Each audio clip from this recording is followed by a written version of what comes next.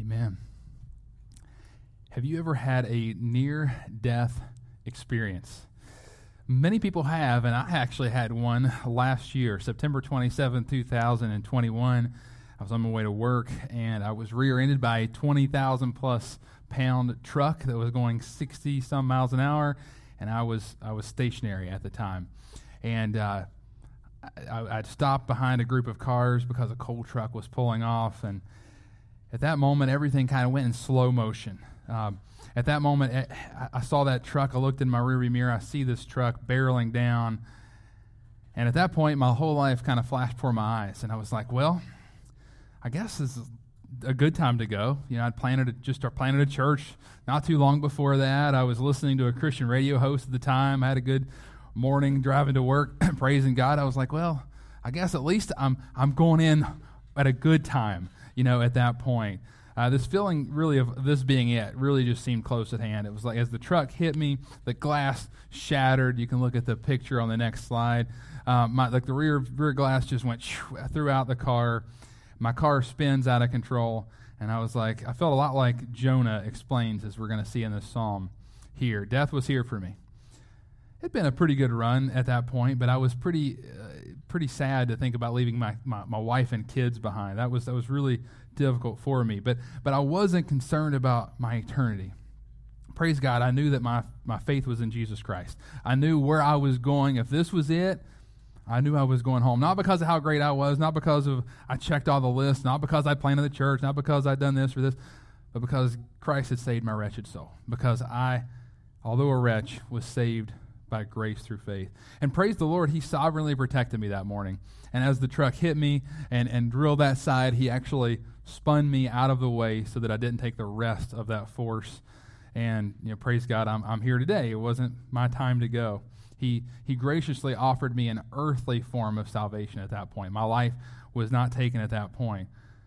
But then, as all of this happened, I still have to admit, like even afterwards and even throughout this, I still have peace. But even through all that, and I had peace at the time, even when I was getting hit, I was like, all right, Lord, I know where I'm going. Jonah, though, we're going to see, doesn't have that same peace. Jonah is in rebellion against the Lord. Jonah is running from the Lord as he's thrown into the sea, and as we see him sinking into the depths of the sea, he doesn't have that peace. But yet, when all seems lost, it's like, okay, his life is done, he finally responds to the Lord and the affliction that the Lord has placed upon him. And there is a surprising form of earthly salvation that we're going to see at the end here. We've already kind of seen the beginning of this, but we'll see the end of what happens. So let's go ahead and pray and get ready to hear God's word, Lord. Lord, we praise you so much for this day. We praise you for your love and your mercy and your grace. God, we know that there are so many out there that are hurting right now. We know there are so many who are in darkness. There are so many that are in distress, that do feel distance from you, God. And so, God, I lift up those who are apart from you, those who, like Jonah, are in rebellion to you at this time as Jonah was. God, and I pray that they humble themselves before you, Lord. I pray that they turn to you for not only earthly salvation, but more so for eternal salvation, which is what truly matters. Lord God, I pray that you draw those people to you. Lord, I pray that you be with those who are in distress locally, as we see McDowell County and the flooding that's been going on there. I pray that you use that horrible event that just the creation is groaning, that we know that is marred by sin, by our sin, the sin of the world that leads to hurricanes and tornadoes and flooding and all of the bad things that we see happen.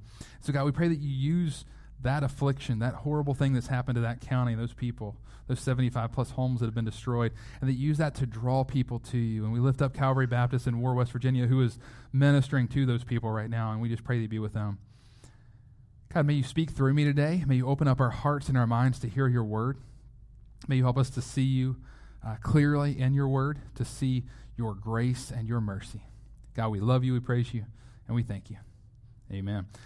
So today we're going to discuss how God hears our prayers when we cry out to Him in humility. And the first is, point one, the Lord hears your prayers of distress. The Lord hears your prayers of distress. I'm going to read verses 1 and 2 in Jonah chapter 2. Then the Lord prayed to her. Then Jonah prayed to the Lord, his God, from the belly of the fish, saying, I called out to the Lord out of my distress, and he answered me. Out of the belly of Sheol I cried, and you heard my voice. So we mentioned last week that despite everything that was happening in Jonah's life, he's on that ship. We see the ship is threatening to break into pieces. We see the Lord is hurling the storm at him. The waves are just getting crazy. I mean, his life is just about over. All of their lives are just about over. And what does Jonah not do? He doesn't pray. The entire time, even these pagan ship crew, these people on the ship, they are calling out to their little g gods. They are crying out for mercy from someone out there. They know that this is a supernatural event, and they are crying out to whatever God may be out there. And here Jonah is. Not one time do we see him pray to the Lord. He does not turn to the Lord. Even as he's thrown into the sea, we still don't hear him praying on his way into the water. We don't hear him praying before they throw him. We don't hear anything like that. But then finally we get to verse 1 here, and it says, Then Jonah prayed to the Lord. And this word prayed is only in this book 2 times. It's here and in Jonah 4:2. And in all the other areas we see called out. And that is, we can call out to the Lord. That's not a prayer or not a legitimate prayer. But these 2 words are the typical Hebrew word we see for a formal prayer to Yahweh. And so we see here that he truly turns to Yahweh. He finally opens up his heart to speak to Yahweh, to God.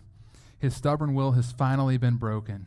It took him to the point of death as he plunges into the depths of the sea to finally get to this point before he would even finally speak to God or acknowledge him again. And Jonah's praying from where?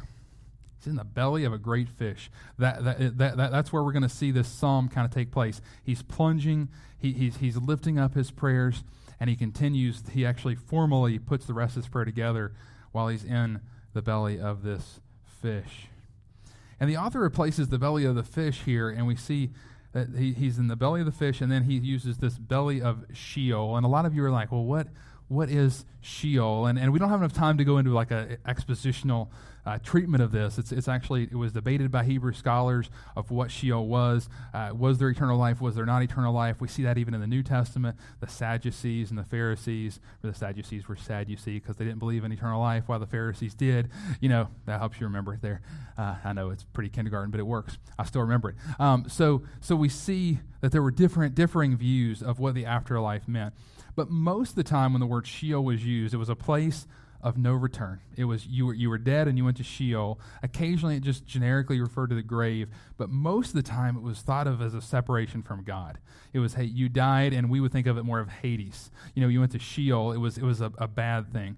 Now again, you will see some aspects of where it's used even positively among righteous people as the grave, but for the most part, that's how they thought of it back then. It was a dark time. At this point, he's like, it's over. You know, this is it. I have one foot in the grave. It is time for me to go home. I think it's amazing how people oftentimes wait till this point in life before they finally cry out to God. You know, it takes them to that point of where they're so in distress that they finally reach out to God. And many who suffer in this life ask a very important question. And this is probably the question I hear from more atheists or agnostics or people who are really struggling with spirituality. They say, well, if God is a good God, how could he allow suffering? You know, right? If God is good, if he is truly good, how can he allow suffering? We see Jonah here. Obviously, we wouldn't think Jonah's good. He hadn't had a great time here. But how would God allow him to suffer like this? You know what? If God's good, why would he allow him to be thrown into the sea, to plunge the depths to his death? You know, why would he allow that? And because of the suffering of man, and that we see the groaning of this earth, as we talked about already with tornadoes and hurricanes and flooding and spiritual warfare that's going on around us, what do we see in our world? Something's not right, right? We can sense things are out of balance. Things are out of order. Things aren't good. Most people would look at our world and not think, we live in a good world. Everything is perfect. You know, most people wouldn't look around and see the murders and the rapes and all these horrible things that happen every day in our nation and in our world. Most people wouldn't look around and say, yeah, the world's good. People are just good. Things are good. No, we sense brokenness in our world. We see broken families, broken relationships. We see all kinds of things in our world. We see spiritual warfare going on all around us. So the short answer to why does God allow suffering is this, and it should be on the next slide there. If God removed all suffering, we would not see a need for our Savior. If God removed all the suffering in your life and in my life, if we never felt the brokenness that sin brings, if we never felt just the struggles that we have here, we wouldn't see a need for a Savior. We wouldn't feel the need to have anything to be saved from. But God, in His mercy, allows afflictions to be upon us. Sometimes He gives them to us. Sometimes He still is sovereign over them, but they happen to us. But He allows those things because those things bring us to our knees and they turn us to our Savior. And Jonah is a great example of this fact. He did not reach out until he was in distress. He did not reach out until he was suffering. And sadly, many people today have that same mentality. It takes a huge affliction before they finally reach out. But if we look at the end of verse 2, and it's just that glimmer of hope in the midst of this awful situation for Jonah, he says,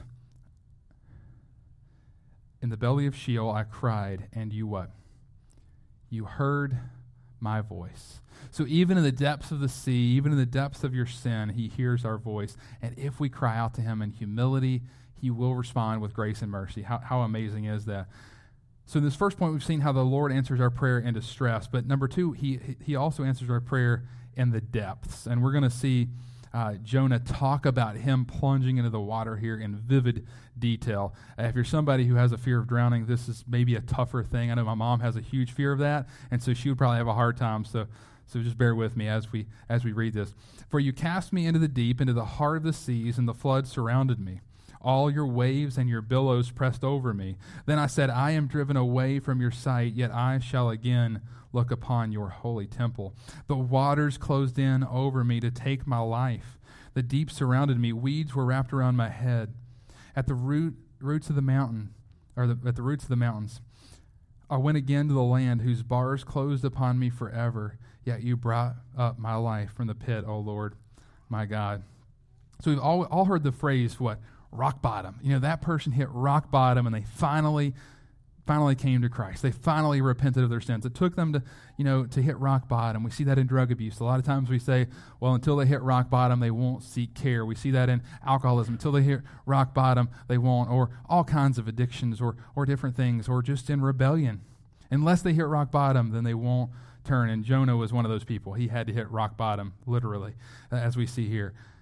And notice that he sees God sovereignly throughout this whole thing. He doesn't say, those people threw me into the sea. He says, you cast me into the sea. He knew that God was sovereignly working in this entire situation.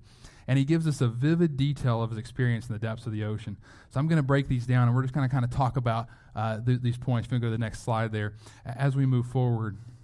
So we see 7 details in what he experienced, and we're going to kind of talk about these in detail. So number 1, the flood surrounded him.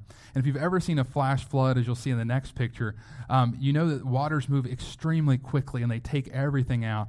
Here we see like bridges and roads that are just getting, concrete. Think about how heavy that is, that the waters can do that. That was in McDowell County just recently.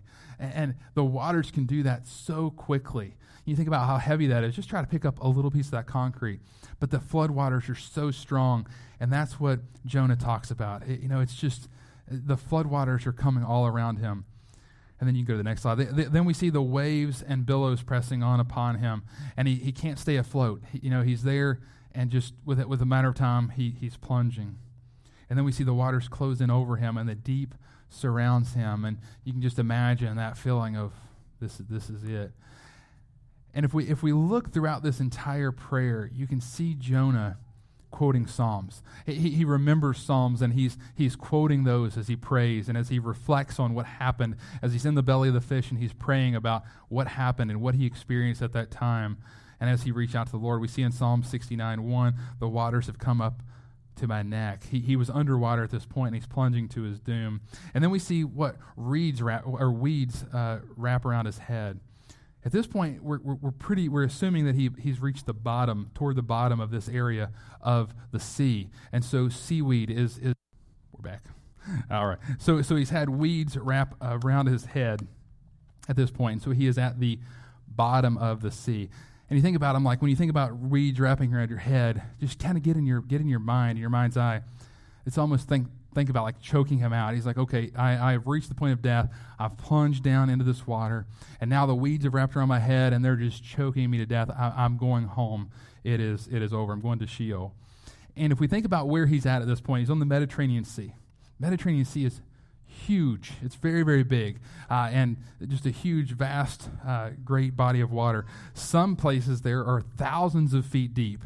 Others are hundreds of feet deep, depending on how far you are from the coast. And so we don't know where he's at. I would assume he's probably a little closer to the coast at this point. They wouldn't go way, way out a lot of times because of the dangers at sea, and they'd want to know where they were at. So a lot of times they went around the coast. But it would all be speculative to understand kind of where he's at. But think about if he's a little further out, obviously, if it's thousands of feet, he's pretty much not breathing, not responding at that point by the time he hits the bottom, and he would need to be revived by the Lord. So either way, we know God is miraculously working in this situation. Even hundreds of feet down, he may have quit breathing by then too. I mean, it takes a while to kind of go down that far. And then as we move forward, it says the roots of the mountains. And a lot of you all will be like, well, what does he mean by he went to the roots of the mountains? He's in the sea. Like, what is he talking about going down to the roots of the mountains? And you see right here, if you look at the Mediterranean Sea, there are tons of mountain ranges that are right on the coast. And so if you would play that down, the roots of the mountains go hundreds and hundreds of feet down and over. And so at the roots of the mountains, I mean, he's at the bottom of the sea is kind of what he's saying again there. And finally, he says that he went down to the land whose bars closed upon me forever. And again, he's saying Sheol. Sheol, death is the place of no return. Once you've died, you were not coming back, as we see their land of thinking. There's no hope for you once you've passed away. But then again, like we saw at the end of the last point, at the end of verse 2, we see the end of verse 6, and he says, yet you brought up my life from the pit, O Lord my God. Wow, God's mercy shines again. How amazing is this? So we've already seen that this great fish is going to swallow up Jonah, and just when all hope was lost, just when Jonah had resolved that Sheol had a hold of him, God shows up. And our God is a faithful and merciful God. He shows up to give salvation to anyone who will humbly show themselves to him, that will humbly call out to him. No, this doesn't mean you're always going to be healed of your physical ailment, that you're always going to be saved, earthly speaking, that you're always going to make it through that motor vehicle accident like I did. It doesn't mean that. But what he does mean is the promise for eternal life will come through. He always comes through with that promise. When you cry out to him in the depths of your sin that feels like you're in the pit, that feels like you're at the bottom, the roots of the mountain, you're at the bottom of the sea, and you repent of your sins and you turn to him, when you respond to his drawing and his reproof, he will answer. John 6:37 says this, all that the Father gives me will come to me, and whoever comes to me I will never cast out. How great is that promise? Whoever comes to him, he will never cast out. And then if you look, Jesus actually goes even further to say this. Matthew 12:20. A bruised reed he will not break, and a smoldering wick he will not quench until he brings justice to victory. So he will respond with grace and mercy to those who humble themselves before him. A bruised reed, meaning someone who is broken. A smoldering wick, the fire of life is about to go out. I don't even really necessarily think I want to go on. He will not snuff out. If you respond in humility to him and you repent of your sins and you turn toward him, he will always show kindness, faithfulness, love, and mercy. How amazing is that?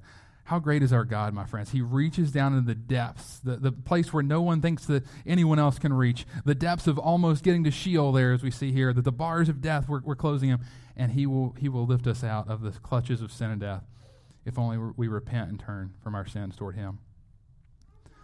Next we see, and as our third point, the Lord hears your prayers of despair. The Lord hears your prayers of despair. Let me read verses 7 and 8. When my life was fainting away, I remembered the Lord, and my prayer came to you into your holy temple. Those who pay regard to vain idols forsake their hope of steadfast love. When his life was fainting away, or the New King James will say when his soul was fainting away, then he remembered the Lord and prayed. And we've seen so many parallels with the Psalms already, but here we see Psalm 142:3 and 143:4 have similar statements about one's spirit or their soul fainting away. And again, we see Jonah admit it took desperate times to turn to the Lord.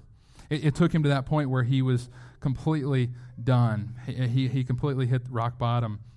And then we see him sovereignly acknowledge, and it may be confusing that he says, I remember the Lord and my prayer came to you into your holy temple. And you're like, well, why does he mention that? Why does he talk about the holy temple? He's in the depths of the sea. He's praying to God. He's obviously not in the holy temple.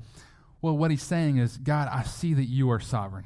I see that you are in control, that you sit on the throne in your holy temple and you see everything that happens. You are in complete control. There is nothing that you do not understand, nothing that you do not see. Even me in the depths of the sea, you see me here, and you offer your salvation to me, even in the depths of my sin. And sadly, it took despair for Jonah to turn to the Lord. Despair is a difficult concept for us to go through. It's complete loss or an absence of hope, just completely hopeless. And sometimes we reach this point when we forget the Lord. When our life seems to be a mess and everything is going poorly. So what should we do when we get in times of despair? When things just don't seem like we can keep going on? Well, we need to remember the Lord and pray to him. We should acknowledge him as our sovereign God and turn to him in repentance and trust him. And a lot of times we're like, well, we're in a horrible place. Like, why should we repent at that point? I feel so bad. Things are not going well. What do you mean repent? Well, the problem is when you get to that point and you're in despair, it's a sin problem. And this is a really hard thing to talk about because it seems like, oh, wow, like you're going to kick somebody while they're down. It's like, no, I'm telling them how to get back up because you can't get back up on yourself or by yourself. You can't get back up by feeling better about yourself or talking yourself up or someone telling you, well, you just need to be better and you need to do this. It's like, no, you're able to get up only because God gets you up and God picks you up off the ground, that God reaches into the depths of the sea, the depths of in your mind, Sheol, where you are done, and he picks you back up. And you repent of your sins. Say, Lord, I'm sorry that I was so hopeless that I didn't even think you could reach in here and fix this. I'm so sorry that I didn't think that you could fix my life.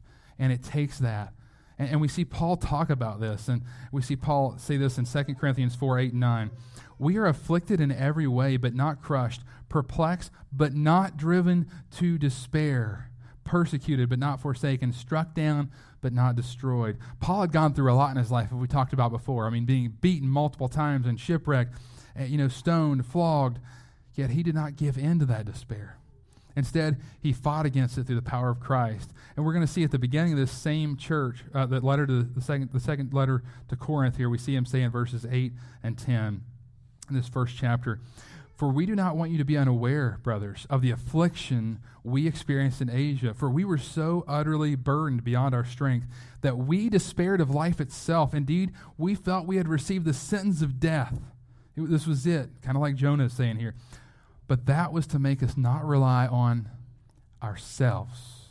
That was to make us not rely on ourselves, but on God who raises the dead. And he's saying this figuratively. Obviously, God raises the dead, right? We will die, we will be raised with Christ, but he raises dead lives. Lives that are dead in sin, lives that are in despair, he can raise those as well. And again, to make us not rely on ourselves, but God who raises the dead. He delivered us from such a deadly peril, and he will deliver us again. On him we have set our hope, and he will deliver us again. So Paul had reached this point of despair. He's like, all right, Lord, like this must be it. The persecution is so bad. I know we're coming home soon. We have despaired of even life itself. This is so tough. God, take this cup from me. I can't bear it anymore. As Jesus said in the Garden of Gethsemane, you can see Paul probably feeling that same way, like this is too hard. Yeah, you can see his trust in Christ in verse 10 so clearly. My friends, are you in despair today? Can you relate to Paul there where you're in despair? Do you feel like there's no hope? Life can't get any better than this. Right? Things will always be this bad. Those people will never like me. I will never find a wife or a husband. I will always be left out when it comes to friends, and I'll never get that job that I really want. Things will never improve. My life will always be bad. And maybe you, like Jonah, understand what it's like to feel this distance and this darkness, that you're at the bottom of the sea and no one hears you, no one sees you, no one pays attention. I want you to take a step back, that even though you feel like your soul is fainting away, that even though you feel like that, take a step back and realize that these thoughts are nothing short of spiritual warfare from the enemy of your souls. He wants nothing but to kill, steal, and destroy. And anytime you make statements with the word always or the word never, usually they're a lie. Because things don't always go bad. And things won't never get better if we're looking. And so I know that was a double negative for those English people here. I did it on purpose. So if we're looking at that, we can magnify our problems. We can have a perspective issue. And we were doing family worship with the kids a week or so ago, and we talked about perspective. And what I did was I took a water bottle, which this is a monstrous water bottle here, and I took a water bottle and I sat it down, and I had Lisette, and I said, hey, when you have your head like this, how big does that water bottle look? Right? And when she's right there, it looks huge, right? That is a monstrous water bottle when you're right there. And this seems like an imposing figure. And this looks like it's going to totally rock my world. It's all I can see. I can't see around it.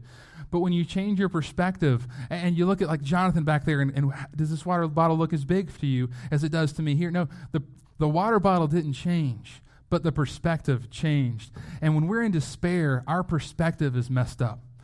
Because what we do is we have a little God and a big problem. And that is an issue. Our God is too small, and our problem is too big, and the issue is us. The issue is the way that we see our problem.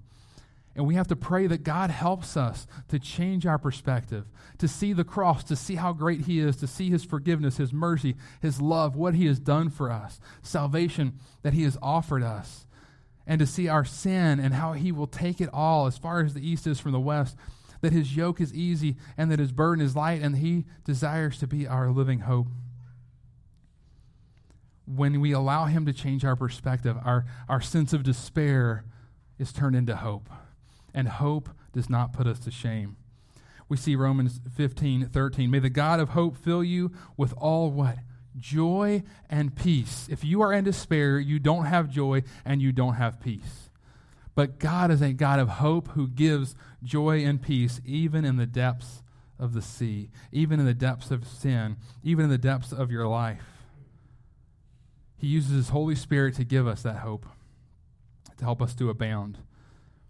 And I encourage each of you to not give in to those thoughts of despair. If that's you and you're like, you know what, I don't even know why I'm still here. I don't know what God's even doing with me. I don't even know if I know God. Like, I'm not sure where I'm at. Don't give in to those. Turn to Him. Submit your life to Him. Repent of your sins. If you're not a believer, He will save you. If you are, He will welcome you back as a prodigal, and He will forgive you. Jesus Christ is our living hope, as we see in 1 Peter 1:3. And there is always hope with God. As he finishes verse 8 here, he talks about idols. And he recalls the ship crew as they cry out, they call out to their idols, and they don't answer because they're not real. And he knows that in the midst of despair, there's only one God that is real. Only one God that comes through. Only one God in which our hope will not be put to shame, and that is Yahweh. That is the Lord Jesus Christ. He is the God who provides deliverance as well, as we get to our next point here. The Lord hears your prayers and deliverance. We read our final two verses, verses 9 and 10. But I, with a voice of thanksgiving, will sacrifice to you. What I have vowed, I will pay. Salvation belongs to the Lord. And the Lord spoke to the fish, and it vomited Jonah out upon the dry land.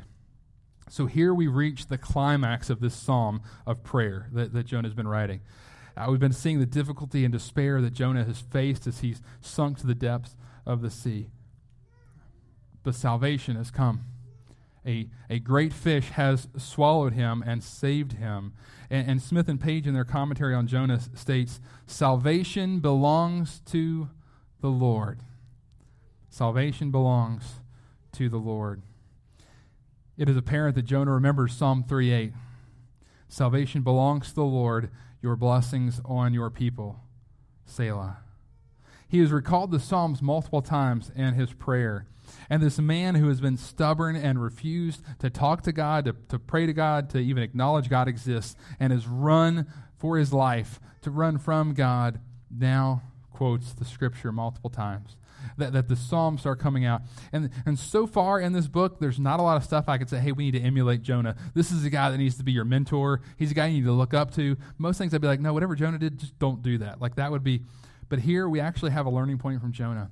He knows the Word of God, and it is spewing out of him. And if you are in the Word, if you want to have a good prayer life, get in the Word, know the Word, and your prayers will be so much stronger because you will know God's will. And when you pray God's will because you know His Word, it will make your prayers so much more powerful.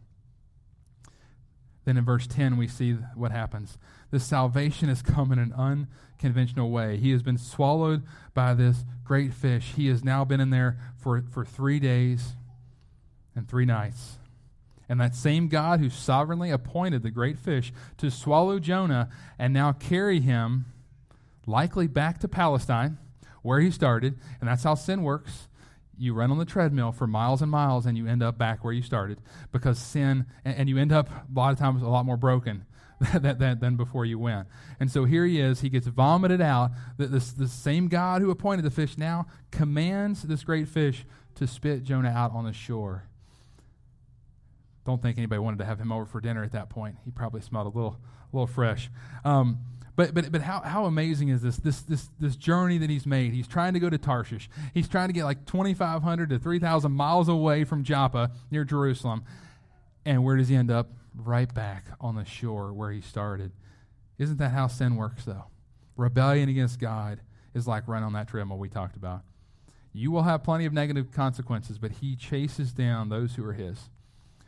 God will only let you be disobedient for so long before he steps in and starts to afflict you and bring you back because he disciplines those he loves. He reproves those he loves, and he will persevere, and he will win, as we saw in this. No matter how hard Jonah fought, God wins.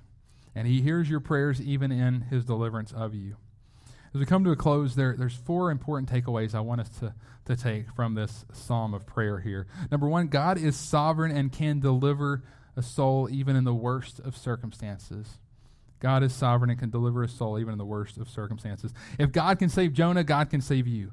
I mean, Jonah's at the bottom of the sea. Jonah is on his last leg. He is 1 foot in the grave, 1 foot not. He is about to die, and God saves him miraculously through a huge, great fish. He can save you, right? No one is too far off to be saved. No one is too bad to be saved. No one is too sinful to be saved. Only turn to him and respond in faith and repentance, and eternal life is offered freely. Number 2, don't run from God. We learn quickly from this account that running from God is useless and only brings trouble and affliction. Right? Even believers can run from God at times. Even we as believers can run from him. But may we learn from Jonah's example and not run long and realize, wow, he will reprove and discipline those who are his because he loves us, and he will allow us to go through things. Number 3, turn to God alone for salvation. Right? Those idols, they didn't answer. The ship crew continued to scream out to these idols. They threw cargo over. They did everything they could, and no answer happened at that point, right? He is the only way and the truth and the life, John 14:6. It is only through Jesus Christ, who died on the cross for our sins, rose 3 days later, and now is at the right hand of the Father. It's only by his name that we may be saved. And finally, number 4, there is always hope with Jesus. There is always hope with Jesus. And you may be on the verge of giving up. You may, as we talked about despair, you may be one of those people that it's like life's just not worth living. You know what? I just want to go in my shell. I don't want to go out of my house. I don't want to see anyone. I don't want to be around anyone. I can't take any more hurt. People are bad. People do bad things. I'm not going to be around anyone. I'm going to just get in my shell here. But no, there's hope with Jesus. There's always hope with Jesus. And find your contentment and your joy and your perspective in him. He will never leave you or forsake you. As we've talked about, his burden is light. His yoke is easy. His burden is light. As the psalmist says here, I want to end with this, Psalm 46:1. God is our refuge and strength, a very present help in trouble. Trust him and turn to him, my friends. He never fails. Let us pray. Heavenly Father, thank you that you are a God who loves us even as we're in distress, even as we're in despair. God, even when all hope is gone, you are a God who is a God of hope even in times of hopelessness. You are a God of strength in our times of powerlessness. Lord, you are always there. You hear and you see everything. As you are in your holy temple, God, you see everything. You are everywhere. You are all-powerful, and you are mighty. You are all-knowing. There is nothing that happens that you don't know about. Nothing that happens that is outside of your will and your control. And God, even when we're in darkness and despair, we feel distance from you, we know you are still sovereign and you are still in control. And so may our hope always be in you. May our faith always be in you. So we're learning in growth group with Hebrews 11. Now faith is the assurance of things hoped for, the conviction of things not seen. And Lord, we have faith in a God that we can have complete hope in because you are almighty. You are in control. Lord, we love you. We praise you. We thank you. Help us to trust you more. Help us to repent and turn from our times of despair that we get focused on the problem, that our problem is bigger than our God. May our God always be bigger than everything. May we see you as you are, as much as we can. Obviously, we can't comprehend how big that you are because you are so grand and you are so big. But may any circumstance in our life, anything that we face, may it pale in comparison to you. God, we love you, we praise you, we thank you. Amen.